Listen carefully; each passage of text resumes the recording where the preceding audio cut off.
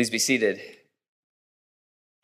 And good to see you all. If I haven't met you yet, my name is Father Aaron Damiani, and love to meet you after the service.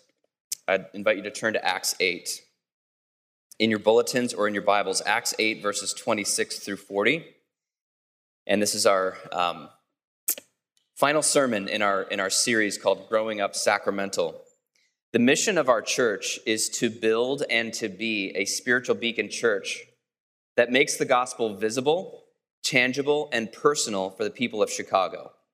It's to build a spiritual beacon church, but before that, it's to be a spiritual beacon church, each one of us, that makes the gospel tangible for Chicago, personal for Chicago, visible for Chicago. It's going to take all of us in order to do that. And that's really what evangelism is directly tied in with. Evangelism is a direct participation in the work of the gospel and the mission of our church. Evangelism refers to the act of representing Jesus and his church to people who are not yet in relationship with him. And there's a number of ways to do that. Actually, many things count for evangelism, like eating and shared activity and building relational bridges. And many times it does end with people coming to Jesus and being baptized in his church. And it's a beautiful thing. But it takes a long time. And so along the way, you need stories. And that's what today's gospel text, or today's New Testament reading, it's a story about evangelism. If you have, as many of us have had, hang-ups about whether or not evangelism is a good thing to do, if you have fears about it, misgivings about it, I want to encourage you to listen to part 1, which was about preparation and just addressing some common myths that keep us from engaging in evangelism.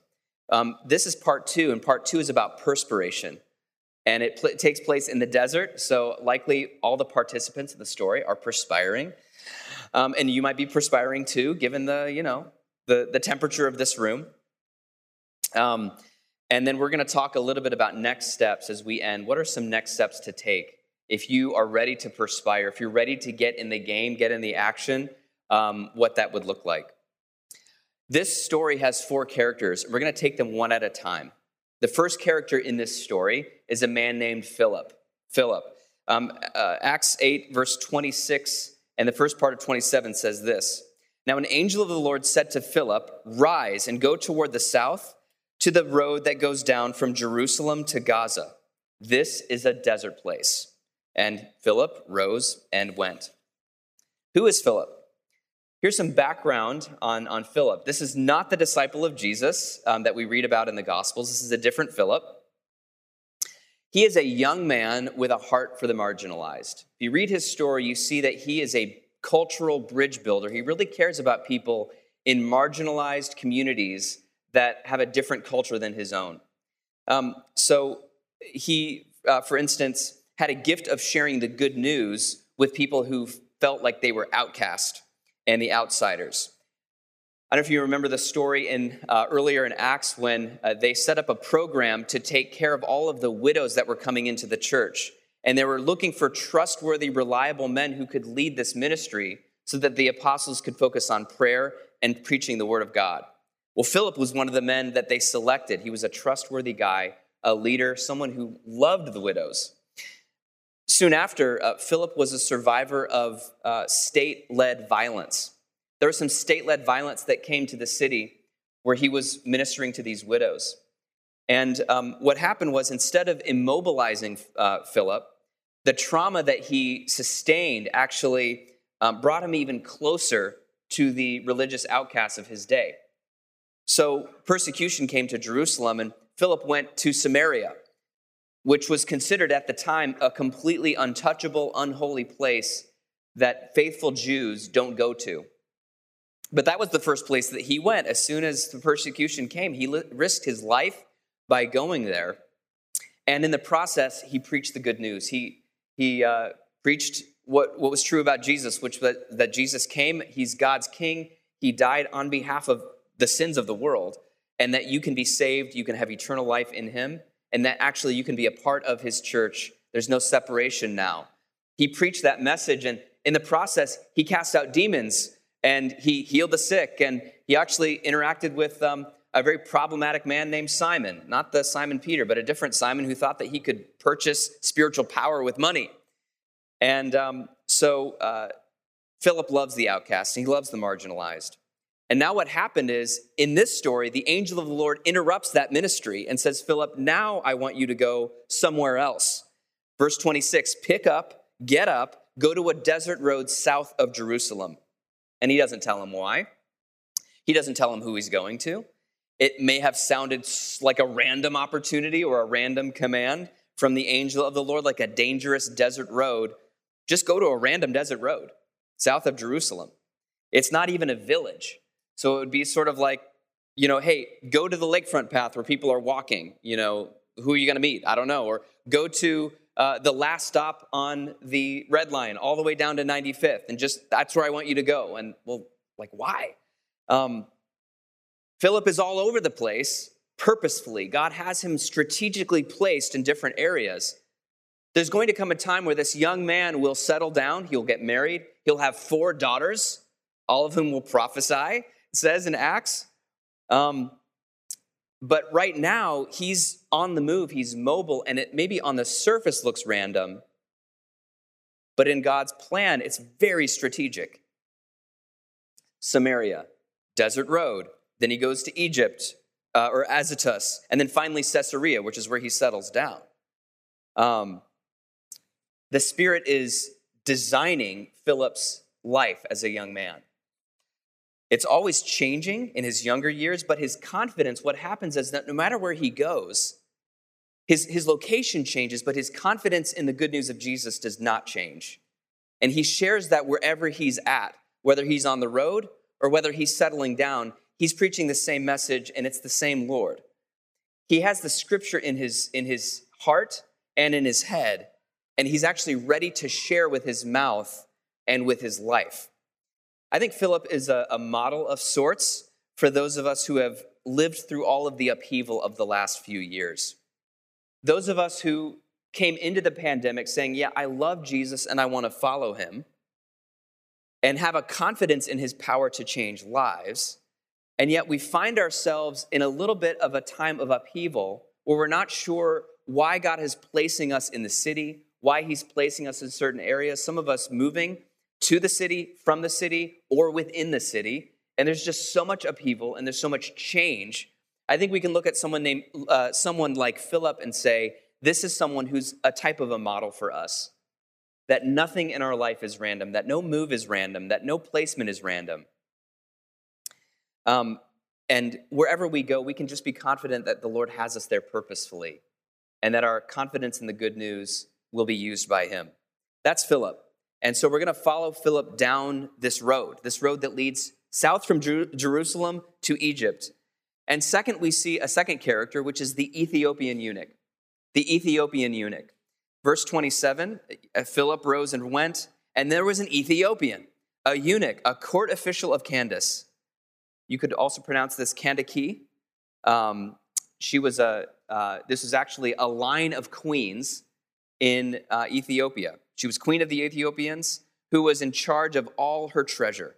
He had come to Jerusalem to worship and was returning, seated in his chariot, and he was reading the prophet Isaiah. So here's a very interesting person that Philip is about to meet. The Ethiopian eunuch is a man of great status. He works as the chief financial officer of a major African nation. He rides a chariot, he has a driver, and he has access to his own personal copy of the scroll of Isaiah. So here's a man with means. Here's a man with status. Here's the man with significant power. He has the means to travel the globe. He has the backing of a storied African dynasty. And there's reason to see that this Ethiopian eunuch, despite his status, despite his wealth, he was also a man of great maturity and a man of great humility. Verse 27 says, he's come to Jerusalem to worship. Now, this pilgrimage would have been extremely costly and very exhausting. Days of travel in the desert road, days of travel in the heat, a lot of money. What's more, his status as a eunuch would have placed him, when he got to Jerusalem, on the outside of the assembly. That according to Old Testament law, he would not have been able to fully enter in to the assembly of the Lord, would have been on the margins. Yet he came, nevertheless, to worship. He knew that, and he came regardless. He came looking for God. He wants to know God. Here is a man who is willing to pay a personal sacrifice to know God, to discover God, to worship God. On the chariot ride home, he's reading the scroll of the prophet Isaiah, reading it aloud, trying to understand it. But his understanding comes to a limit. There's a ceiling on it, and he needs a guide. Now, maybe you're here, and there's something about the Ethiopian eunuch that you can relate with. You want to know God, but you feel like you don't fit the mold. You feel on the outskirts, like there are other people who know more about God than you do. And so sometimes you feel disqualified from worship. Sometimes you feel disqualified from reading the Bible. Sometimes you feel disqualified from prayer or just spirituality in general. Sometimes people have this experience where they experience cultural differences with other Christians, and it makes them feel like they're unworthy of Christ, or they're unworthy of Christ's church. And because of that disadvantage, it can get discouraging. You can feel like you want to give up, even though you earnestly want to know and understand how God can make a difference in your life. So if you can relate at all with the Ethiopian eunuch, I hope that this story here gives you some encouragement to keep pressing in, to keep going. So we have Philip. We have the Ethiopian eunuch. Now, the third character in this story is really important, and that's the person of Jesus. The person of Jesus. Jesus is the third character in this story. We're going to see him act indirectly, though. He's going to act indirectly through his Holy Spirit, which speaks on his behalf. We're also going to see him speak through the scriptures, which also speak about him. Verse 29 says this of Acts 8. The Spirit of Jesus said to Philip, go over and join this chariot. Go over and join this chariot. Philip is finally in proximity with the chariot containing the Ethiopian eunuch, and Jesus wants these two men to meet. And so he guides Philip to the chariot so that Philip can guide the Ethiopian into salvation. Go over and join this chariot. He speaks directly and clearly through his Spirit to Philip. Now, in response, you could imagine, if you're in Philip's shoes, how would you respond to the prompting of the Spirit if he said that to you? There's a chance, I think if I were in Philip's shoes, I would feel some trepidation. I would feel some fear, some hesitation. Philip is, after all, on a strange desert road. He's walked for days waiting to find out why he came to this place at all. And now the Spirit of Jesus is prompting him to take a seat on a chariot with a high-status foreigner, stranger, who he has never met before. And it would be reasonable for Philip to feel fear, right? Maybe fear of rejection, or fear of a stranger, or fear of the unknown.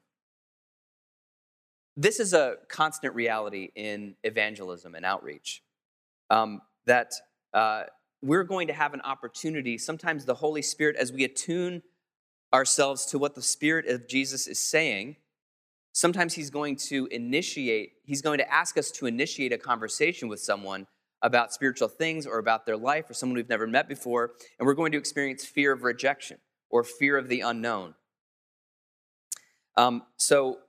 Yet Philip was willing to press into those fears if he had them. And as a result, Philip was given by God a divine encounter that was way beyond any sense of coincidence that we read about this morning. Abraham Lincoln once said this: courage is not the absence of fear, but going forward with the face of fear. And he continues, it often requires more courage to dare to do right than to fear to do wrong. It takes more courage to dare to do right than to fear to do wrong. And so Philip here, maybe with a beating heart and a perspiring forehead, he runs up the desert road to the chariot. Verse 30 tells us, Philip ran to him and heard him reading Isaiah the prophet and asked, do you understand what you are reading? And he, the Ethiopian eunuch, said, how can I unless someone guides me? And he invited Philip to come up and sit with him. Notice that Philip here starts with a question. He takes time to understand this man and discern where he's at spiritually. And this reminds me of the line from the prophet Isaiah, this whole encounter where he says, how beautiful on the mountains are the feet of him who brings good news. Isn't it just beautiful to see how Philip really pursues, how beautiful are the feet of Philip that is like kicking up, clouds of dust on his way to the chariot. How beautiful really is Philip's question, is the mouth and the voice that asks the question, do you understand what you're reading? How beautiful was the heart of Philip to extend himself beyond his comfort zone, to reach someone who was all alone but searching for God. Verse 32 continues the dialogue here. Now the passage of scripture that he was reading was this. This is from Isaiah 52. Like a sheep he was led to the slaughter, and like a lamb before its shearer is silent, so he opens not his mouth. In his humiliation, justice was denied him. Who can describe his generation? For his life is taken away from the earth. The Ethiopian eunuch is intrigued here. This is a passage of Isaiah, and it speaks poetically about a man who knew great suffering. This man went willingly and silently to his death. Not only is this man that the Ethiopian eunuch reads about, not only is he on the margins of society, he's being led into the slaughterhouse of society. He was denied justice. He was humiliated. And along the way, he kept silent even as his life was snuffed out and taken from the earth.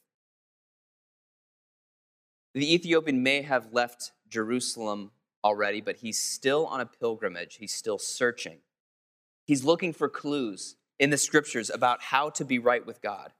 And something about this passage grabs at him, and he wants to know more. He wants to go deeper. He wants to understand not just the words, but what the words mean and who they are referring to. And he needs a guide for this. Verse 34, the eunuch said to Philip, about whom, I ask you, does this prophet say this? About himself or about someone else?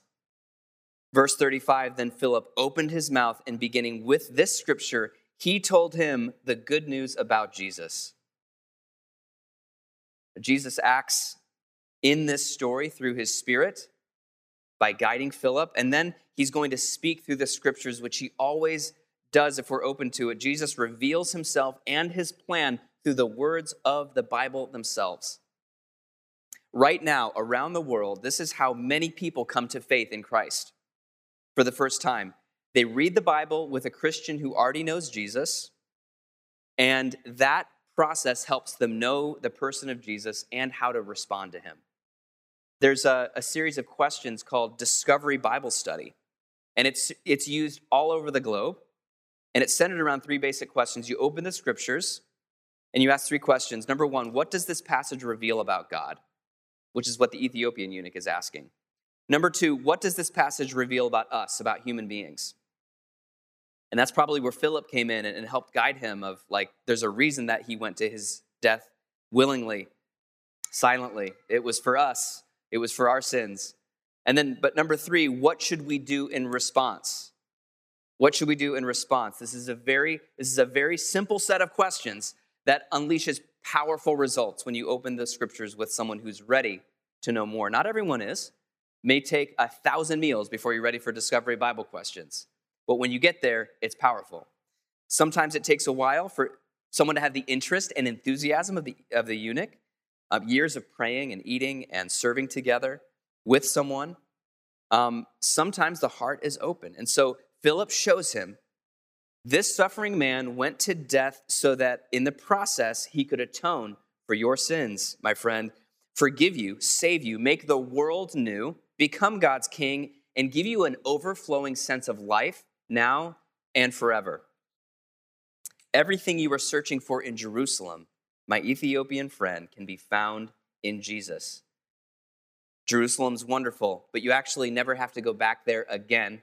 Your pilgrimage ends with this man who went silently to his death to forgive your sins, the man who hung on the cross willingly, lovingly for you. The benefits, it happened once and for all. The benefits accrue and are present to you now on this chariot.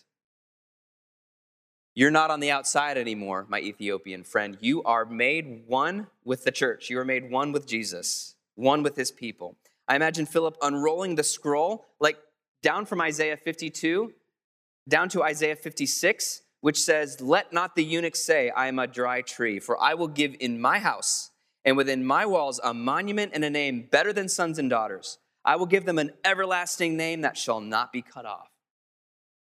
Would you like to have that everlasting name, my friend? Philip may have asked. I would like that very much, we can hear the eunuch saying. Believe on the Lord Jesus Christ, and you will receive a name and an inheritance that will never be taken away. I believe that Jesus Christ is Lord. The eunuch likely said something to that effect. That's what many people said before they were baptized in the book of Acts. This is where some evangelism ends. It ends with a profession of faith, of I believe. And that's a really beautiful thing and a good thing. Jesus can meet everyone anywhere, in any chariot, in any part of the world. But I'm glad that there's still one more character in this story that we haven't yet covered. She is prefigured here, hinted at, but still present. She seals the bond between Philip, the Ethiopian eunuch, and Jesus, and really does represent that symbolic, tangible overlap between heaven and earth, and that is the church.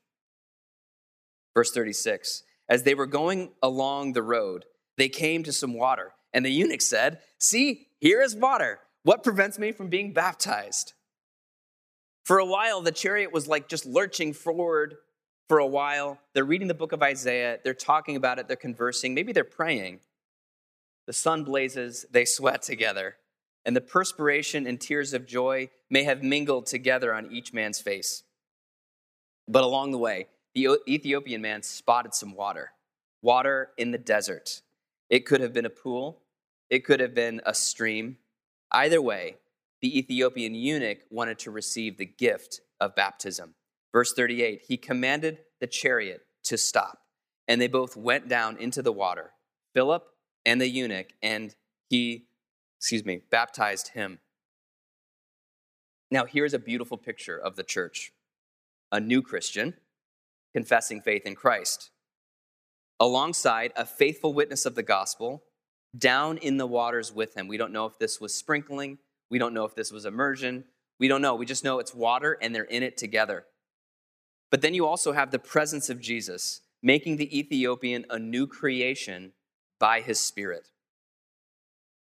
Now, evangelism and the church belong together. They belong together. Sometimes they've been separated, and sometimes evangelists have felt like on the outside of the church, which is a travesty, and anyway, you know what I'm talking about. Sometimes I make up words along the way. In Acts 8, they go together. Evangelism and baptism. They're paired together. The church not only equips and sends witnesses, she also administers the sacrament of baptism. The church is, for us, the water in the desert, where someone can say, here is water, why can I not be baptized? Right here. And what happens as a result of this baptism is that this leads to more sending. The gift of baptism leads to more evangelism. Verse 39, when they came up out of the water, the Spirit of the Lord carried Philip away. Now, and it could have just been, a non-supernatural leading of Philip away, or it could have been a Elijah sort of situation where he's just all of a sudden gone. We don't know. But eventually the eunuch saw him no more and went on his way, rejoicing. Went on his way. Where was he going? Well, he was going to Ethiopia. But Philip found himself at Azotus, and as he passed through, he preached the gospel to all the towns until he came to Caesarea. Now, several church fathers claimed that this Ethiopian eunuch devoted himself to evangelism in his home country. And why wouldn't he? He went away rejoicing. He was a baptized Christian. He's part of the body of Christ. He believed Jesus is Lord. By the 4th century, we do have historical evidence of the church there in Ethiopia, which is now modern-day Sudan. The borders have changed somewhat. But the land where the Ethiopian eunuch was from, guess what? There was water in the desert after he was baptized. Praise God. Philip and the Ethiopian eunuch went on their way, evangelizing, rejoicing, in Christ and his church. And now both are in heaven. Both have lived their story, and they are now with the Lord. They're part of the company of angels and saints that we worship with. We join in the heavenly liturgy with them. And now it's our time. Now it's our time. They can't evangelize anymore. They can worship. We can do both. Jesus and his church are still part of the action. And every evangelism story we enter will involve Jesus and his church in some way or another. We both have a role to play. Now, I'm praying that in coming days, in coming months, in coming years, you have an opportunity to chase after chariots and to open the Bible with people and sponsor them at their baptism. I pray and hope for many evangelism stories. People need to hear the good news. It's important. People need to hear the loving intention, receive our loving intention to share the good news. A lot of times we don't know where to even start. So I want to give you a little bit of training right now. Do you have a pen? Okay, get out your pen, get out a piece of paper if you want to do this exercise. This is something that someone who's really trained us in evangelism, Father Rick Richardson, came up with this tool, or at least taught about it. It's called Frank and Bless. Frank and Bless. Frank is spelled with a C, so probably French. Frank and Bless. Frank refers to friends, relatives, acquaintances, neighbors, and coworkers who are currently outside of Jesus and his church. So if you can think of a friend, a relative, an acquaintance, a neighbor, or a coworker that doesn't know Jesus, write down their name. Give you a minute for that.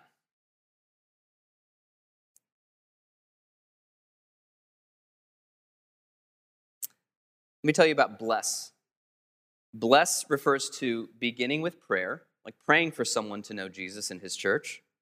Listening with care, so like listening to someone's story about their life, about their spiritual history, about their own personal history. Eating with them, eating snacks, eating food, getting together for lunch, for dinner, having them over, barbecues, etc.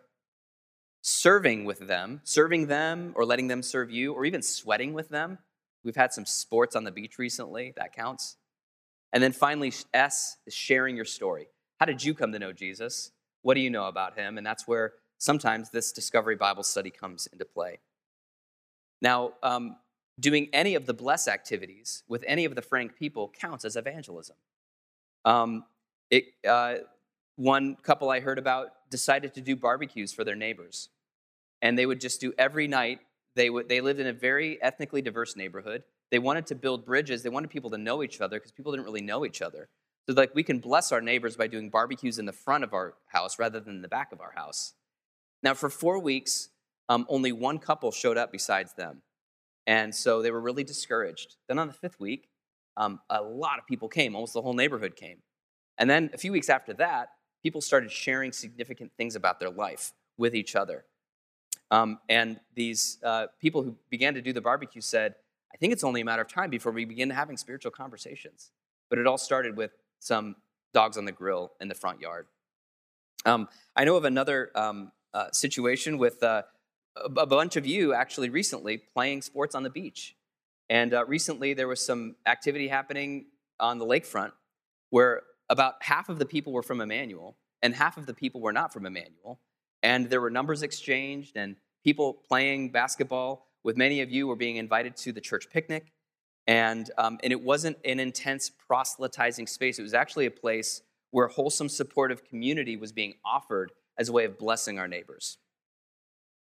This is what it looks like to perspire, to sweat, to get into the mix with people like the Ethiopian eunuch who could be either very hardened to Jesus and his church, which means we're just going to love them for a long time and let the Spirit do the work, or someone who is like the Ethiopian eunuch, ready for salvation and ready for baptism, or anywhere in between.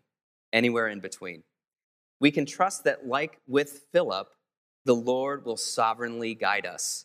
If we're open to him, if we're open to his leading, he will strategically place us with people who he is designing for us to meet them, like he was designing for Philip to meet the Ethiopian eunuch. I want to invite you to perspire in evangelism together, not just to talk about it, not just to think about it, not just to have opinions about it, but to perspire in evangelism together. It takes perspiration, but it's only a matter of time before the sweat of blessing our neighbors gives way to the waters of baptism. And by God's grace and by God's design, we will see it in our day. In the name of the Father, and the Son, and the Holy Spirit. Amen.